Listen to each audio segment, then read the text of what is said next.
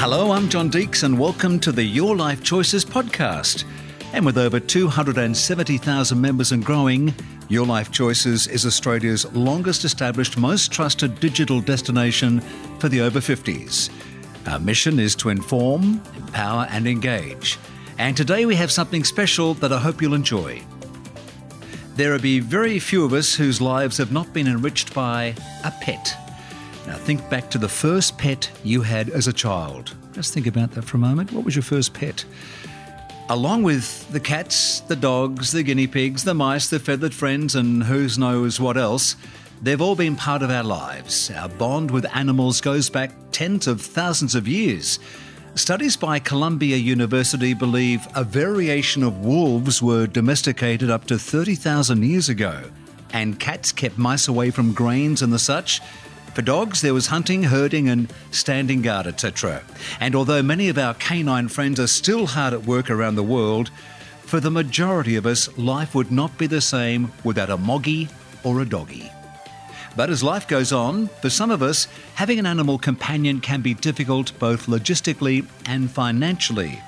So on today's Your Life Choices podcast, we look at some of these issues. And I could not think of a better person to speak to than Trish Ennis, the CEO of Companion Animal Network. Now, not many of you may have heard of Companion Animal Network, but you're about to. Their mission, as stated, is a compassionate community dedicated to providing safe and caring homes for pets. Welcome, Trish. And before we get going to talk about your Companion Animal Network, what was your first pet? Oh, Dixie, coming from a family of 8, we had lots of pets. So the first one was a dog, Bim.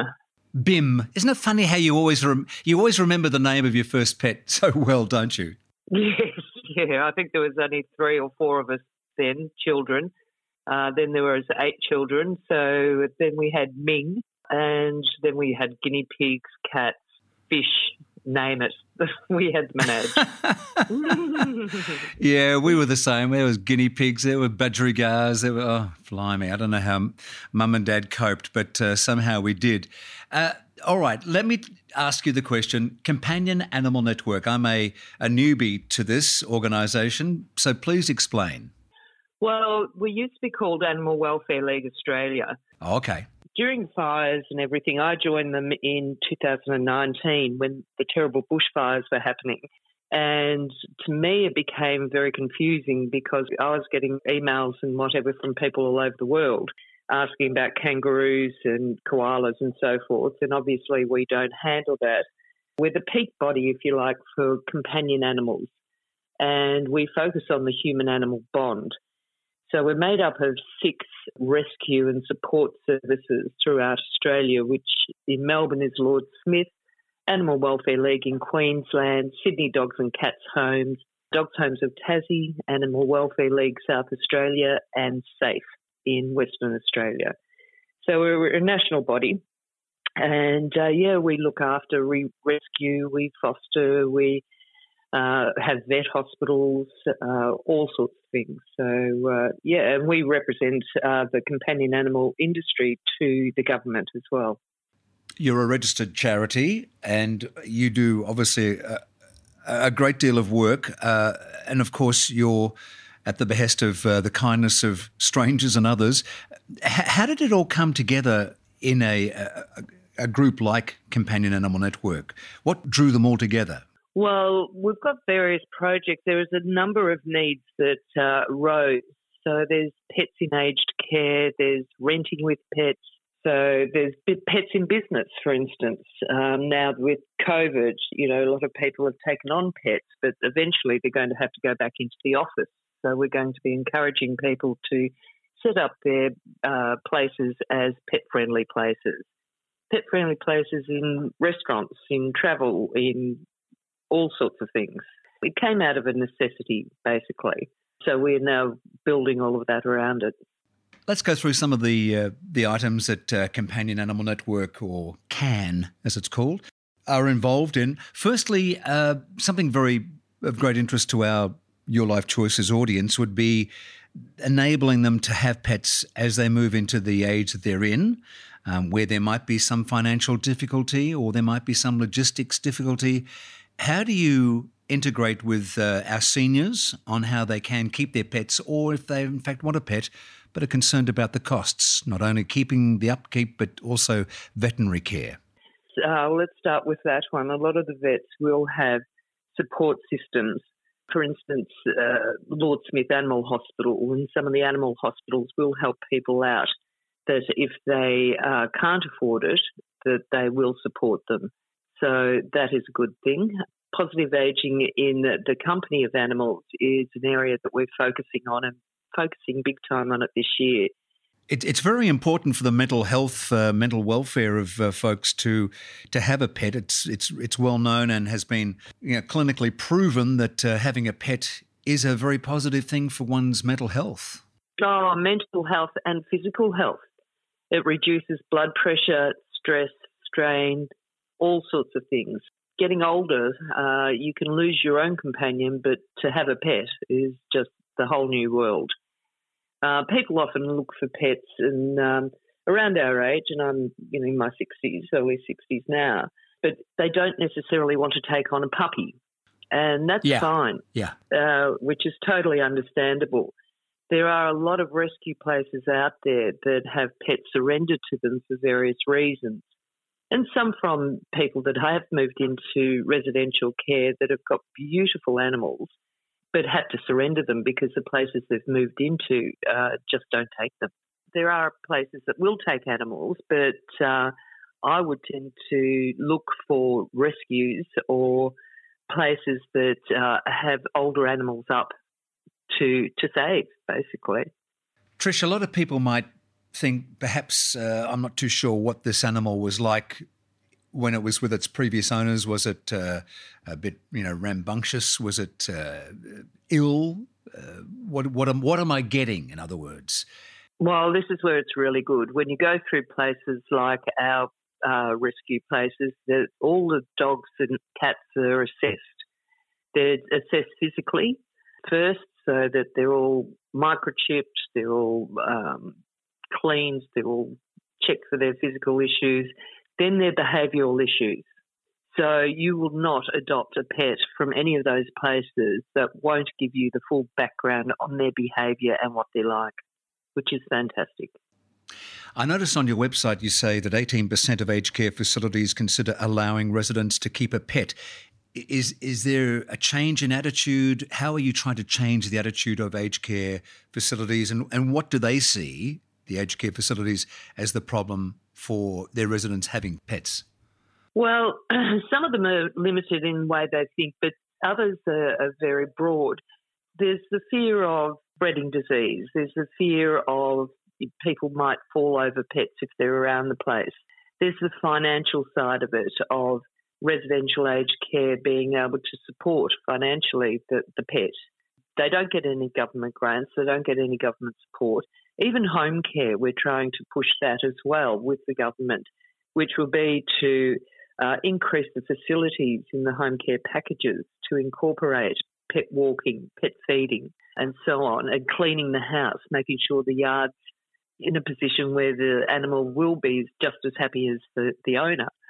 And in the residential care, we're just hoping to set a guideline so people won't be as fearful, and also to be able to talk to other places that do have pets, allow pets, and get them talking and get the conversation going about the positive side of having pets and allowing people to move into the facilities with their pets. We've also found that in the past that a lot of people won't move into residential when they really need it because they just won't surrender their pets, which is a fair call. Trish, I remember when I was working on radio, I would get a lot of folks who'd ring up and they'd lament the loss of a pet.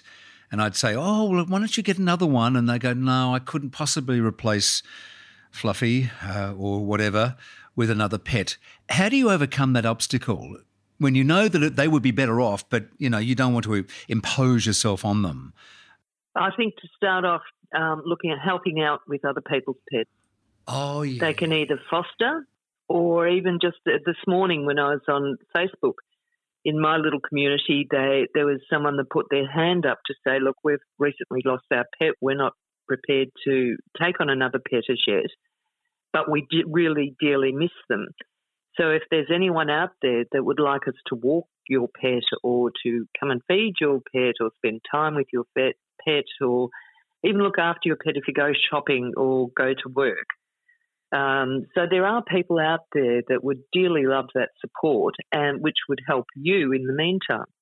I'd like to thank Mary in Sandringham, who has just been looking after my little doggy, Daisy, as I've been stricken by the big COVID boogeyman, and she's been looking after my doggy, so I know what you're talking about. So thank you, Mary, and blessings to all the other people who've been looking after animals while people have had to convalesce at home and also stay indoors while they have been suffering from this terrible COVID scourge. Now, talking about another fact that Companion Animal Network talk about, and that is pets at work. What is the attitude? What was it? What is it? What do you hope it'll be? Well, it's growing at the moment because so many people took on pets during lockdown. It's huge. It's grown unbelievably. But these people are going to have to go back to work, and they're all very, very nervous about leaving their Velcro dogs and Velcro cats that have been so connected to them and going off to work, which is a fair call. So we're going to be encouraging workplaces to become pet friendly. I've written, actually it was last week that I wrote up some policies around it. And what we've proven, and the studies happened in Canada and all over the world, is that if you do have a pet friendly workplace, it increases the positivity of the staff around the place. It just makes everyone a hell of a lot happier. And also, you've got the care for the animals there as well. So instead of people going out for a smoko like they used to do, they might just take their dog for a walk down the road. But we're looking at doing doggy daycare within these businesses and in the shared offices perhaps. So there's lots of opportunities there. And I think businesses will retain staff if they increase their areas to become pet friendly. What are some of the pets that you would recommend for people who are 60 plus, who would like to have a low maintenance pet in their lives? Because obviously they've got to make sure they can afford to feed their moggy or their doggy or whatever. What are some of the best pets for seniors? It depends on what you want. Of course, cats and dogs are the first things you think of, which is fantastic. And I'd go for a smaller dog rather than a large dog, unless you're going for a greyhound, which are big lazy lobbers. But they're great. They'll go out and, make you get up and go for walks. And that's the beauty of a dog. You have to get up and take them out for a walk. The little dogs like the Maltese Shih Tzu are fantastic, but then you've got your grooming costs on top of that. But as a hint on that, you could get some grooming shoes and take a bit of a lesson and groom them yourself. Mm. All pets cost a certain amount of money because you've got to get them with the vaccinations, but that's once a year. You've got to feed them, but you've got to feed yourself too. So honestly, the cost of taking on a pet versus the bond that you're going to have and the relief that you're going to have in your life it totally outweighs it, yeah. Trish, there's so many questions that people I'm sure have, and the best place to go would be to your website, Companion Animal Network. Yes, it's Companion Animal Network Australia. The website is australiacan.org.au. australiacan.org.au, yep. That's right. And if you've got any questions or you want to contact us, just info@australiacan.org.au. More than happy to answer any questions. Trish, as I mentioned earlier, you're in the business of helping others and you've got a great umbrella group. What are some of those organisations that Companion Animal Network represent? Animal Welfare League of Queensland, Sydney Dogs and Cats Home, Lord Smith in Victoria, Dogs Homes of Tasmania, Animal Welfare League South Australia, and Safe Inc. in Western Australia. If somebody would like to help your charity, which looks after all of these others, how can they assist you? Well, they can absolutely donate through our website or contact me through info@australiacan.org.au. That money comes in to us, but it is distributed out to support the animals at the other shelters. So we just keep a very small amount to keep us going for the work that we're doing, and the rest goes out to the other shelters to help with the animals directly. So also, of course, bequests and all the rest of it are always welcome. So, yeah, please come to our website and have a look. All right. Well, you're in the business of helping so many others through CAN, Companion Animal Network, and, of course, all the other organisations that you represent. It would be wonderful if people could, in return, if they can't have an animal for whatever reason, but feel that they're doing something for others. So that would be wonderful. Go on to the CAN website, which I'll give you in a moment. And if you feel you can donate a bit, then that would be sensational. Once again, that website is AustraliaCan, one word, AustraliaCan, CAN.org.au. All the information is there, all the resources. As say, they're a registered charity and they're fully vetted and all the rest of it. So I would really support them and really get you to have a look and give them support as well. Trish, may this not be the last time we speak. Oh, I hope not. Johnny, it was fantastic. Thank you. Thank you so much for giving up your time and the work that you're doing. Trish Ennis, the CEO of Companion Animal Network, here on this episode of Your Life Choices. We'll catch you on the next podcast.